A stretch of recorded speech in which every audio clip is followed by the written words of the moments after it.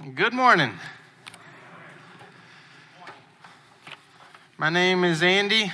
My wife and I are over the students. I'm not Dan Marshall. So come back next week and hear the main guy if you're visiting. Glad you're here. In third grade, we had a recital and we sang Take Me Out to the Ball Game, and they had me up on the very top riser. And I had a little game I was playing with myself called See How Far I Can Hang My Heels Off the Back. And I had a little bit of success and thought I'd press my luck and went a little further and said, take me out to the foot. And I dropped, climbed back up, and there was a commotion, and then we recovered. But man, we as humans, we will let the smallest amount of success go to our heads and make us cocky, will we not? I want you to turn to Genesis chapter 3, and I'm going to tell you a little story from 2 Chronicles, but I'm going to skip around a little from chapter 26. So y'all just stay and wait for me in Genesis 3. We're going to take a break from 1 John today. And as I read this story about King Uzziah, just visualize in your mind this wave that goes up and up that's just about to crash. 2 Chronicles 26 verse 3, Uzziah was 16 years old when he began to reign, and he did what was right in the eyes of the Lord, which is awesome because those were few and far between in those days. Everyone did as they saw fit, but he didn't. And Uzziah went out and made war against the Philistines. Moreover, Uzziah built fortified towers, and moreover, Uzziah had an army of soldiers like over 300,000 armed to the teeth, and it goes into great detail. And in Jerusalem, he made war machines to be on towers, to shoot arrows and great stones down. And his fame spread far. You see him swelling up. His fame spread far, for he was marvelously helped by God. I love that phrase, marvelously helped, until he was strong. But, contrast, here it comes. Once he became strong, his pride destroyed him. He disobeyed the Lord his God. He entered the Lord's temple. The priests ran in after him to confront him. That is the responsibility of the priest. Leave the sanctuary, for you have disobeyed. And it's like we talked about at the youth retreat, that if you go into the presence of God not the way that he has prescribed, it's like a gnat flying into the sun. Unholiness into holiness. You're not going to make it. And so Uzziah, who had an incense censer in his hand, kind of reminds me of Nadab and Abihu, just being where they don't belong. And with an incense censer in his hand, he became angry when they confronted him. He bowed up instead of bowing down. And while he was ranting and raving at the priests, a skin disease appeared on his forehead. And they hurried him out of there. So King Uzziah lived in a separate house and suffered from leprosy until the day he died. He was marvelously helped by God, had some success, and it turned to pride that destroyed him.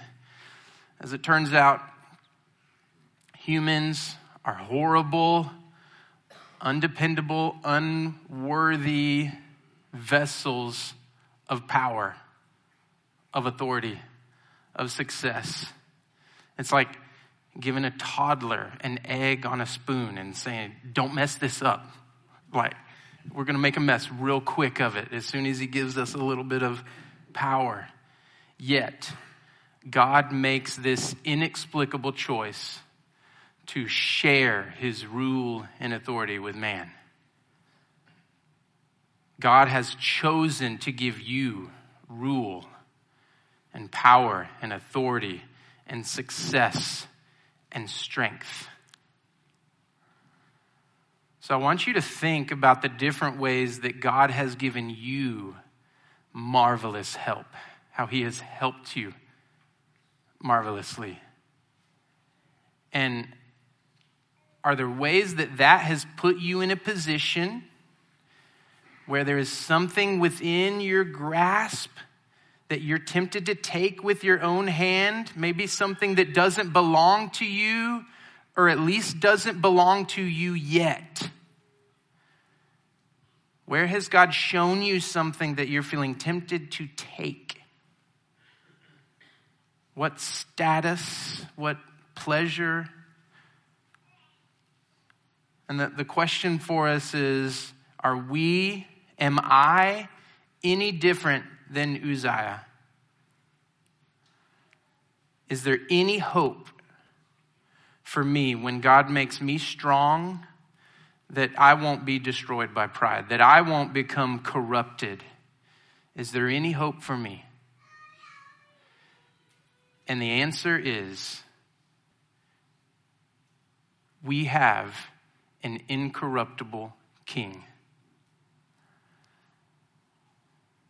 And that's not a word we use a whole lot, incorruptible, but it's an adjective that describes someone who cannot be caused to be dishonest or act immorally, no matter how much authority, power, success is given him.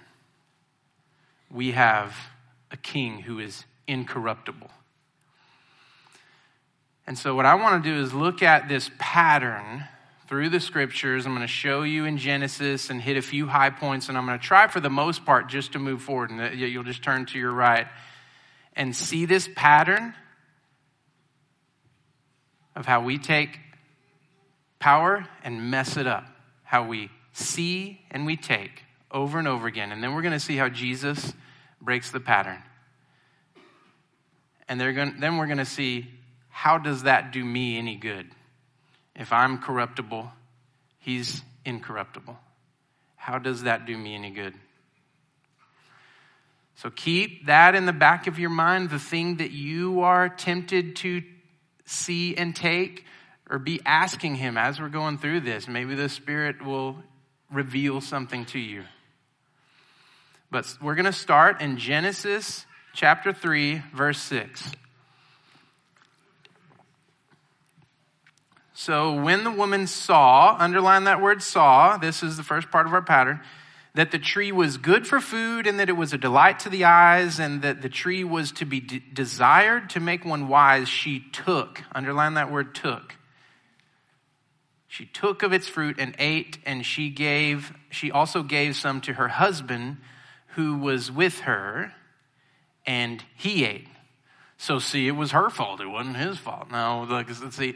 It said, look where the man was. He was there with her. So it should have said, and the serpent said, did God really?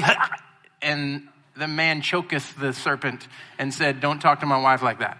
That's what it should have said. So the man is at least as, if not more culpable. They both saw and took. And what was it that they were tempted with? Being like God. And what were they already? Like God.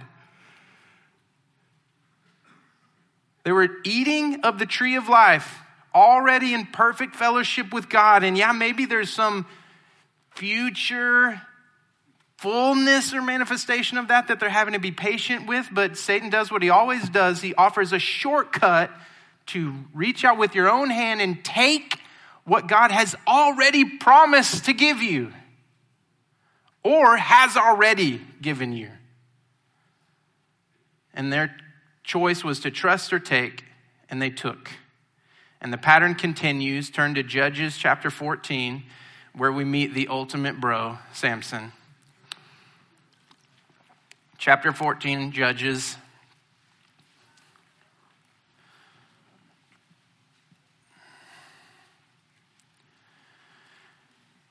Judges 14:1.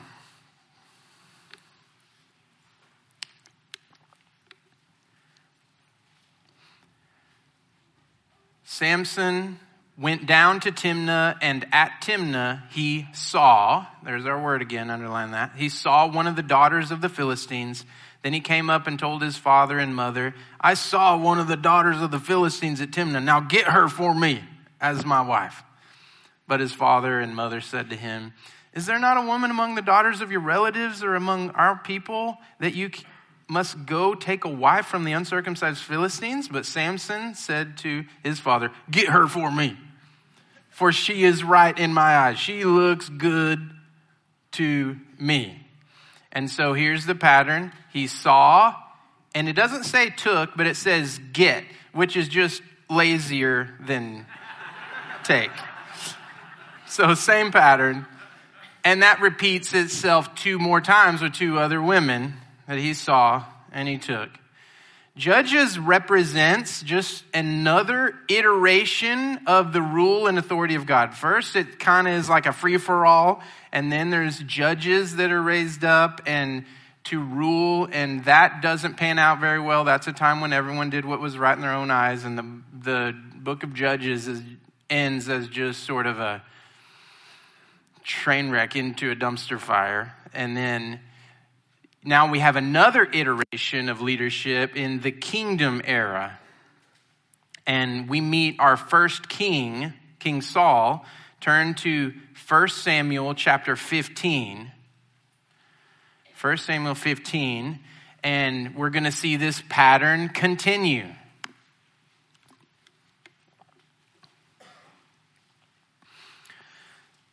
Samuel is a prophet that is sort of this link between, he was a prophet / judge who's a link between the period of the judges and the kings. So he's a prophet speaking to this first king, and he says, God has commanded you to wipe out the Amalekites. Kill everyone and everything. Leave nothing alive. And then it says in verse 9, 1 Samuel 15, verse 9, but Saul and the people spared, this is a stand-in for the word took, spared King Agag and the best of the sheep and of the oxen and the fattened calves and the lambs and all that was good, and would not utterly destroy them. All that was despised and worthless, they devoted to destruction. So they destroyed all the stuff that they didn't want to eat, right? Do you see that? The despised, they destroyed, and they saved the best of the animals. And they're about to get busted. So keep in mind that whenever they would make sacrifices to the Lord, they would burn up some and give some to the Lord, and then they would feast. It was like an awesome time of feast and fellowship with the Lord. So I always picture this next part in verse 13 of Saul approaching Samuel with a big old lamb shank in his hand from the sacrifices that are going on, saying, hey, Samuel, I did what you asked. Look what it says in verse 13. And Samuel came to Saul, and Saul said to him, blessed be you to the Lord. I have performed the commandment of the Lord. And Samuel said, what then is this bleating of sheep in my ears and the lowing of the oxen that I hear? He said, I obeyed the Lord. And he's like, oh, really? You wiped out everything? I hear some animals, and I just see Saul like taking a lamb out of his teeth and going, no. We save that stuff to give to God. And that's where the dialogue goes on, where Samuel says, what does God delight in more? Sacrifice or obedience? It is better to obey than to sacrifice. And to listen is better than the fat of rams. And we see Saul's heart softens a little bit here. He feels somewhat sorry. And it says in chapter 15, verse 25, Saul says, now therefore, Samuel, please pardon my sin and return with me that I may bow before the Lord. And Samuel said to Saul, I will not return with you, for you have rejected the word of the Lord, and the Lord has rejected you from being king over Israel. As Samuel turned to go away, Saul seized the skirt of his robe, and it tore. And Samuel said to him, the Lord has torn the kingdom of Israel from you this day, and has given it to a neighbor of yours who is better than you. And the neighbor of yours that's better than you that's going to receive it is who? It's King David. That's right. And so here, this moment, the robe became a symbol of kingdom and authority. Can y'all see the picture that Samuel's walking away from Saul saying, God has just taken the kingdom. He's done. You're done. And he's walking away. And Saul says, no. And at that moment, I wish I could have seen Samuel's face, like as the Lord gives him this thought.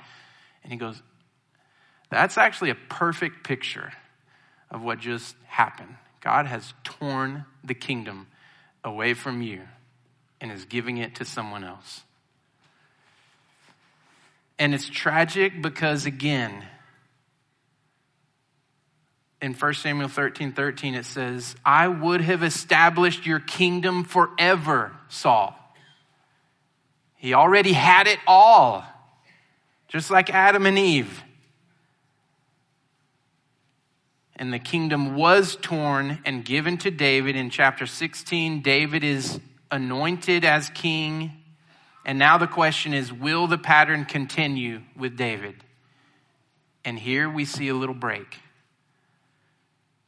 1 Samuel chapter 24, we're going to see David, instead of take, he's going to trust the Lord. And he's going to have an opportunity to kill Saul, and he spares Saul. So Saul is threatened by the young up-and-comer David, and he's in hot pursuit trying to kill David. So David and his men are running away, and then they find this random cave to hide in, okay?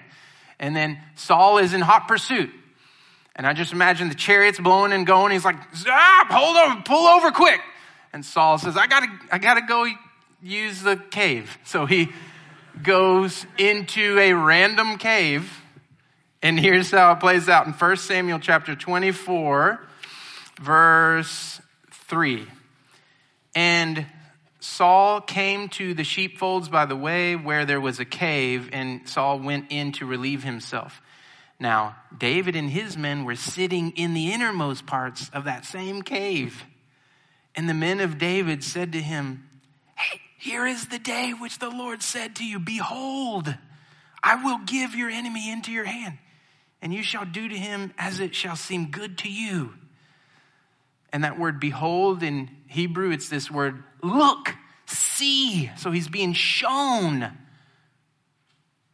right here. It's within arm's reach to take.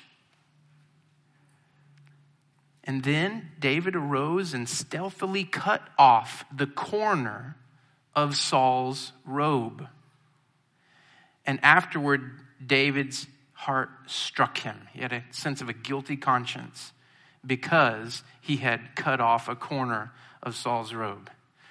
So you see, first of all, with David's friends, that there's an assumption that if an opportunity presents itself, take it. There's an assumption there that if God gives you an opportunity, if you can, you should. With no mention of asking the Lord. It might be that this opportunity is an opportunity from God to trust God. And so he feels guilty. And does that seem strange? It always seems strange to me. He cut the robe because he's going to say later from the other hill, like, Saul, look, I could have killed you, but I didn't. Will you leave me alone? But before that, he cuts it off, and then he feels guilty. He feels guilty. He didn't kill him. He just cut the robe, and he's already feeling guilty. And I wonder how many times he heard the story of Samuel saying to Saul, you're done, and walking away. And Saul going, wait. And Samuel saying, today the kingdom has been torn from you. And I wonder if when he grabbed that piece of robe, if he remembered that and thought to himself, God has already promised to give me this. I have no business taking it for myself. I have no business messing with this guy. He had a sure promise from the Lord.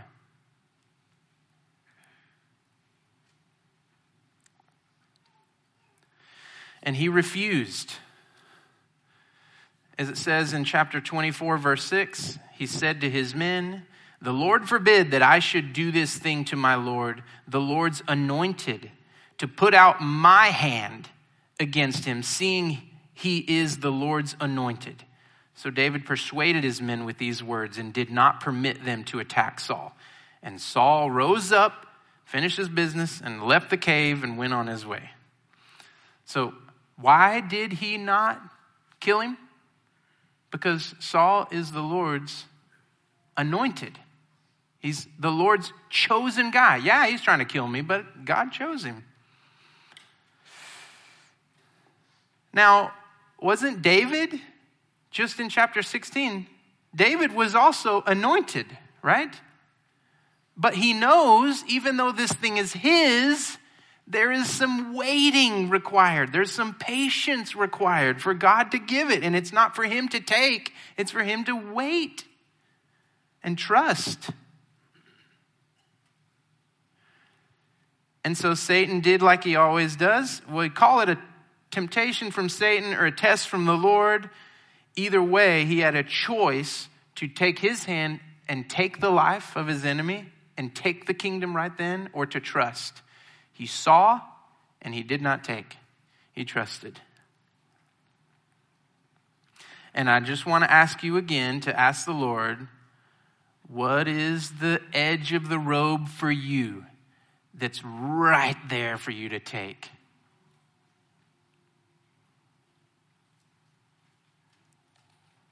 That he's asking you, just trust me. And I love this story because finally a man refused to take what God had promised.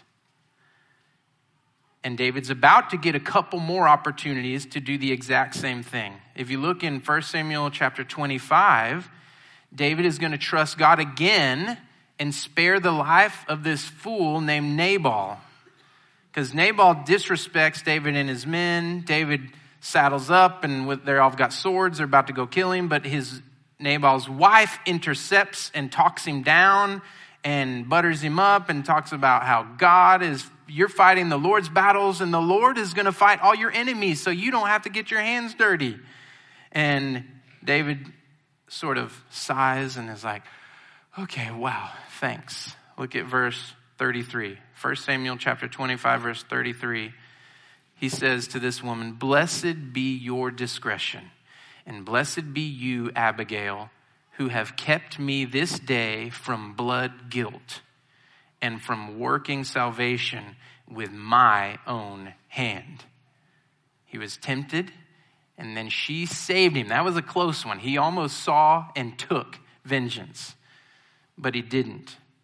And now he has another opportunity in chapter 26. David is going to trust God by sparing Saul again. He has another opportunity to take the life of his enemy. Chapter 26, verse 7, "So David and Abishai went to the army by night, and there lay Saul, sleeping with the encampment, with his spear stuck in the ground at his head, and Abner and the army lay around him." So again, the assumption is, here he is. You have an opportunity, take it. Take. And so it says in verse 8, Abishai said to David, "God has given your enemy into your hand this day. Now, please let me pin him to the earth with one stroke of the spear, and I will not strike him twice." But, contrast, David said to Abishai, "Do not destroy him." Why? "For who can put out his own hand against the Lord's anointed and be guiltless?" This is fascinating to me because even though David is the Lord's anointed, he's trusting in the timing of the Lord and says, not yet. It's not going to be my hand that gives it. And look at chapter 26, verse 10. Listen to David's assumption. David said, "As the Lord lives, the Lord will strike him, or his day will come to die, or he will go down into battle and perish." He's like, I don't know how it's going to go down.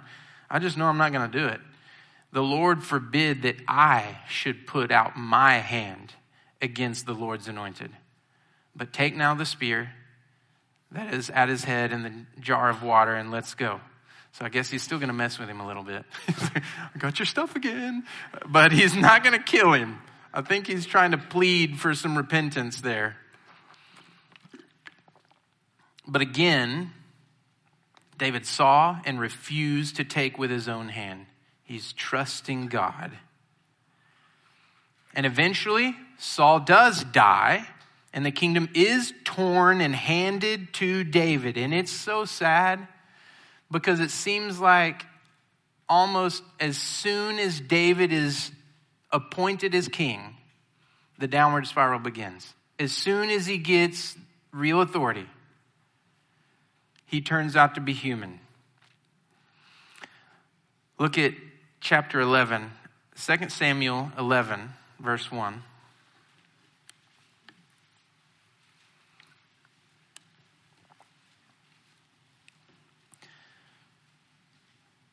King David is now crowned, and it says, in the spring of the year, the time when kings go out to battle, see that word go, this is the time when kings go, David sent, not David went. It should say the time when kings go out to battle, David went, but it doesn't. David sent. Here he's already corrupted and expressing itself in abdication of responsibility. David sent Joab and his servants. And look at verse 2. It happened late one afternoon when David arose from his couch and was walking on the roof of the king's house that he saw. And here again, we're determining what's right and wrong based on what looks good to our own eye. And he saw from the roof a woman bathing. And the woman was very beautiful. And David sent and inquired about the woman. And one said, is not this Bathsheba, the daughter of Eliam, the wife of Uriah the Hittite? He sees this woman taking a bath on the roof. Which begs the question, if she had been taking a shower, would she be called Shower Sheba? That's neither here nor there.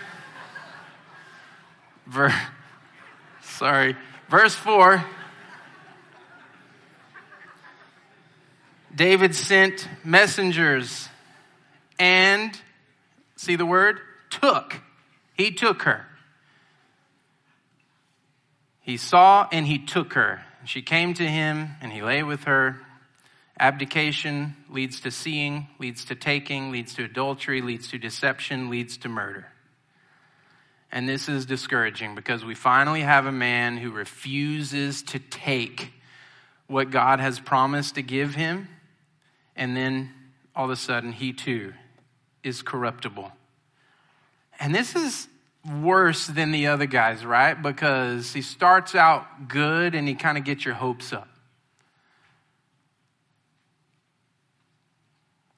And as it turns out, the best man is only a man at best, which means imperfect, corruptible. And we're left with our hearts crying out, man, we need a better king. Wouldn't it be great if there was a better king? One who is incorruptible.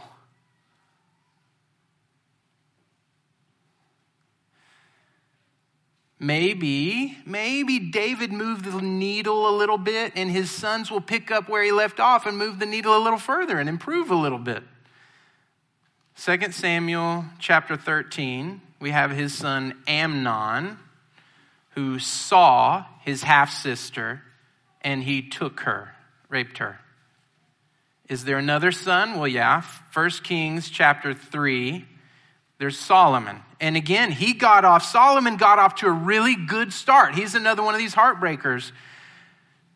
Because God said, I'll give you one wish and ask for anything. And he asked for wisdom. And God said, wow, since you asked for wisdom, but not all these other things, I'm going to give you wisdom. And I'm going to give you riches and honor like nobody's ever had before and will.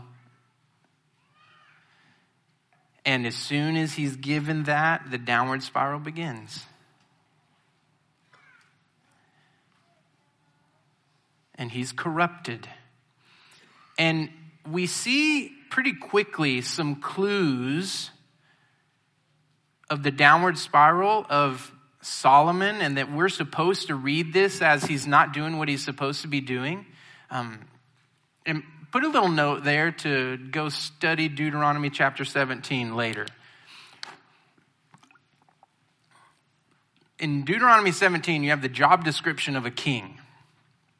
And this is where God speaks through Moses. They've done the 40 years of wandering and they're about to go into the promised land. And God says through Moses, all right, look, when you get in there and you want a king, make sure it's one that God chooses. And here's what he's not supposed to do. He's not supposed to collect and pile up for himself gold. He's not supposed to collect and pile up for himself wives. And he's not supposed to collect and pile up for himself horses, which is like military might, power. So you see what he just addressed there? Money, sex, and power. The vices common to every human with any amount of authority ever. And he says, this is the job of a king. Don't pile those things up. Withstand the pride and the temptation to build those things up. And the one thing he is supposed to do is make his own copy of the Torah from the Levites, make his own copy and then carry it with him everywhere he goes and read it and obey it all the days of his life. That's the job of a king. And so look at, as soon as God gives Solomon all this wealth and honor and fame, look at what he does with it. 1 Kings chapter 10, verse 26.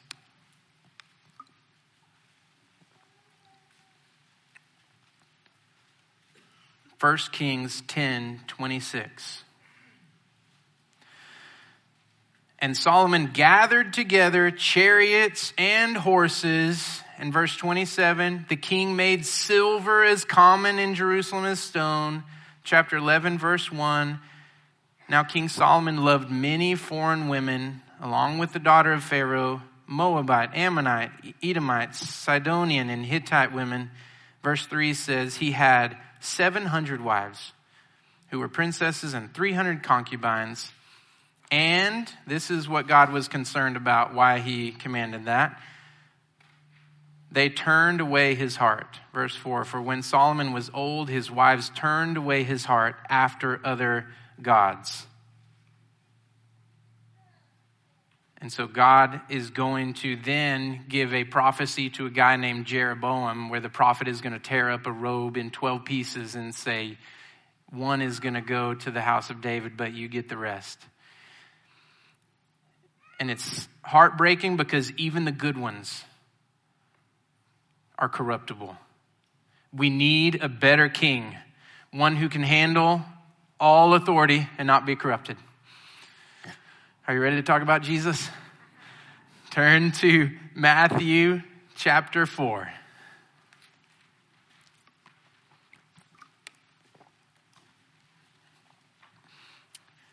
Jesus is going to see what God has already promised to give him, and he's going to trust.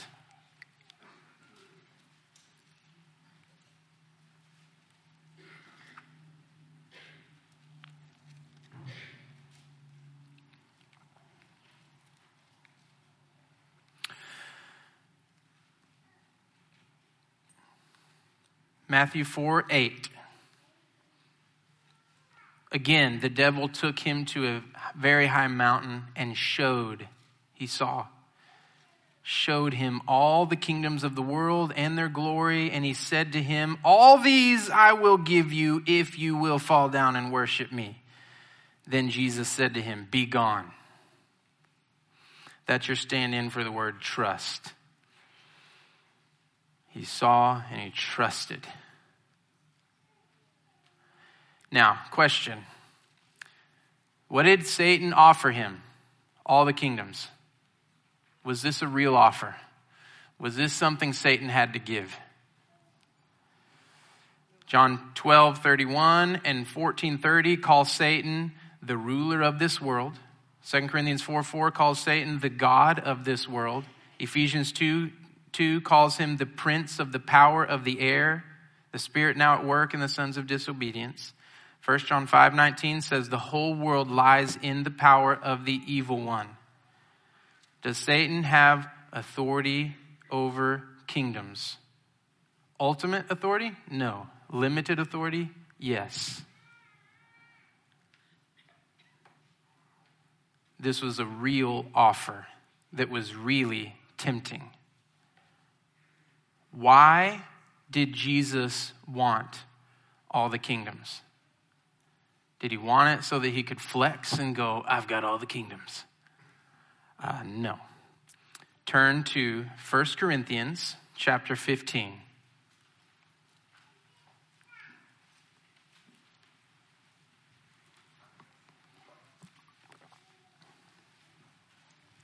First Corinthians chapter 15, verse 25.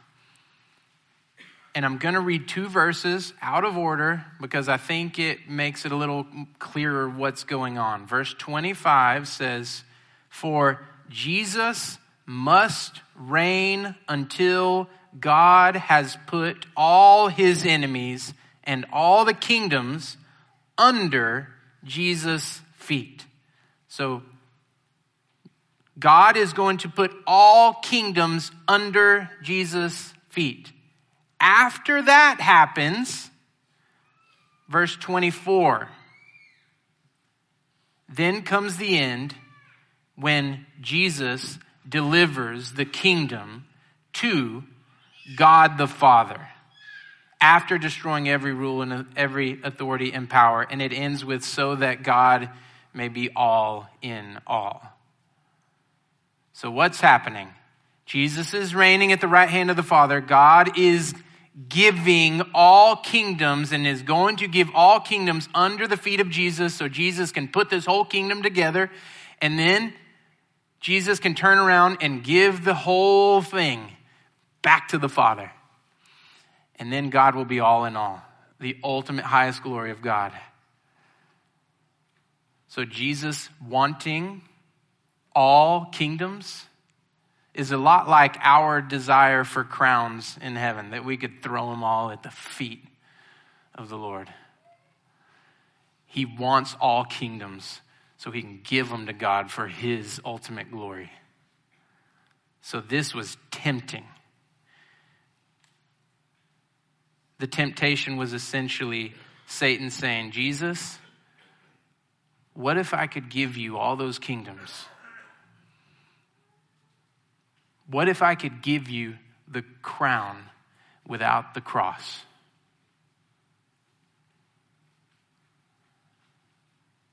And it was right within his grasp to reach out and take. But he trusted the Father.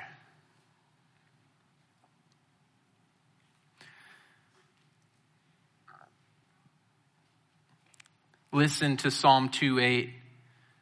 The Lord says to the Messianic King, ask of me and I will make the nations your inheritance and the ends of the earth your possession. They're already his. He doesn't have to take. He can trust his Father, and he has a perfect faith in his Father and in the promises of his Father. Jesus refused to take with his own hand what God had promised. And God made good on his promises. Turn to Ephesians chapter 1.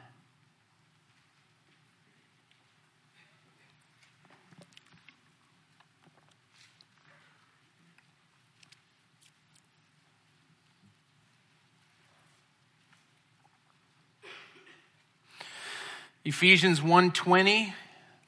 In the middle, it says, God raised him from the dead and seated him at the right hand in heavenly places, far above all rule and authority and power and dominion, and above every name that is named, not only in this age, but also in the one to come. And he put all things under his feet, including us, the church. And then you can just listen to Philippians 2:9. God has highly exalted him and bestowed on him the name that is above every name, so that at the name of Jesus, every knee should bow in heaven and on earth and under the earth, and every tongue confess that Jesus Christ is Lord, to the glory of God the Father. In Matthew 28:18, Jesus came up to them and said, all authority in heaven and on earth has been given to me.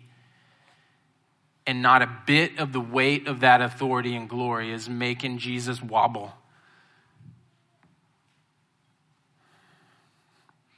Finally, all glory and power and authority has found the right shoulders.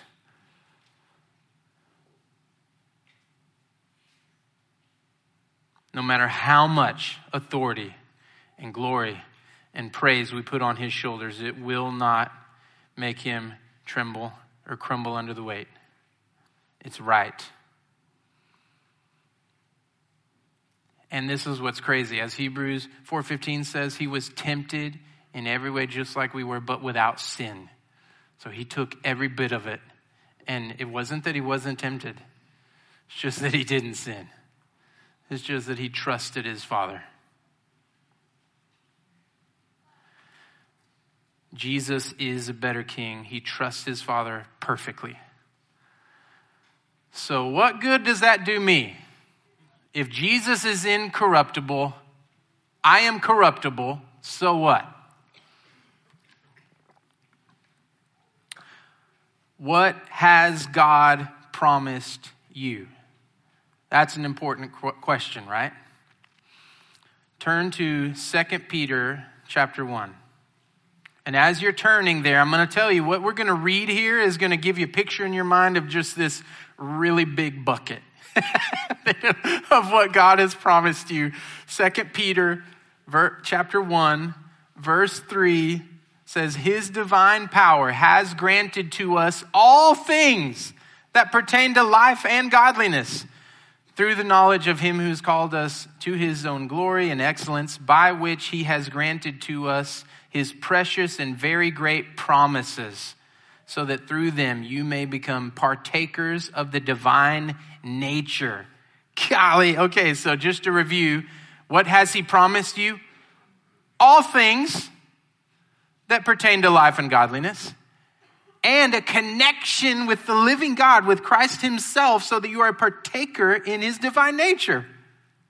That's a big bucket of stuff that he's given to us. It doesn't say you've been given all things, but there just might be a few things outside of that bucket that who cares? I've got all things pertaining to life and godliness. And I'm a partaker of the divine nature of God through Christ. So if your robe, the thing you're tempted to grab, the something you're tempted to take that's not already yours, there's one of three reasons why that thing that you're tempted to take isn't already yours. It's either not in that bucket of things that are for life and godliness, and we need to let the Lord refine our desires to not want that, or to stop believing lies that we want that. It's beyond the awesome pale. Or that thing is already yours and you don't realize it. I mean, I feel like where this applies most is whenever in the realm of sexual temptation, where we want to reach out and take because there's some sort of pleasure that I want to grab right now on my phone or with another person. And I'm thinking, man, it's right there. I just want to take it. And you can say, man, God's going to give that to you someday. It's not, he's already given it to you. You just got to wait till marriage. But it's actually even better than that. What you already have underneath what you're longing for. To be desired and wanted and intimately known is already yours. So if you're wanting to grab something, it might be that you already have the root that you're looking for in shallow, sad counterfeits. Or it might be that this thing that you're reaching for is already yours, but you just have to wait for it. Like complete resurrection. Complete conformity of the outer man to the inner man. So the question is, will you trust or will you take? And you say, well, how can I? What hope do I have? This is the only time I'm going to ask you to turn back the other way, and then we're going to end here. Colossians 1:27.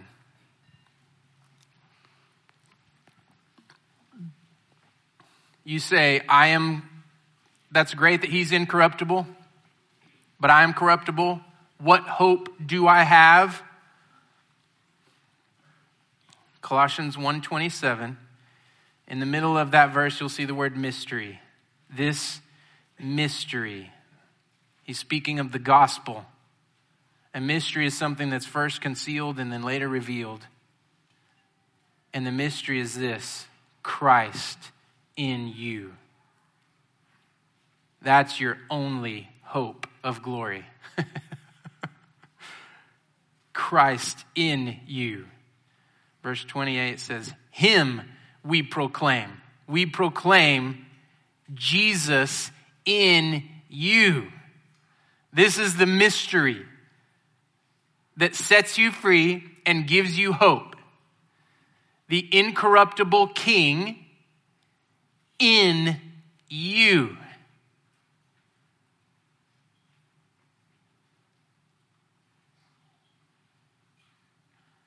And it's why Paul says in the last phrase of verse 29, the way I struggle is with all his energy that he powerfully works within me. The incorruptible King abides in you and works within you. That means you don't have to make the weak, immoral, self-exalting, self-protecting choice to take ever again.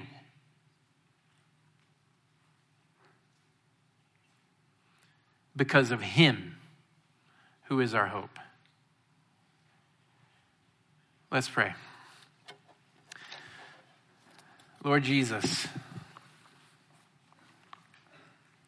our incorruptible, holy, holy, holy King. We honor you. We worship you. We praise you. We ask that you would dethrone the lies in our heart of the things that we think we are longing for, that we think are going to make us happy, that we think we need to reach out and grab for ourselves. And Lord, our only hope is to put our eyes on you, Jesus. You will never fail. You always trust your Father perfectly. And let us believe that you live in us. Let us believe that crazy mystery that Christ, you are in me.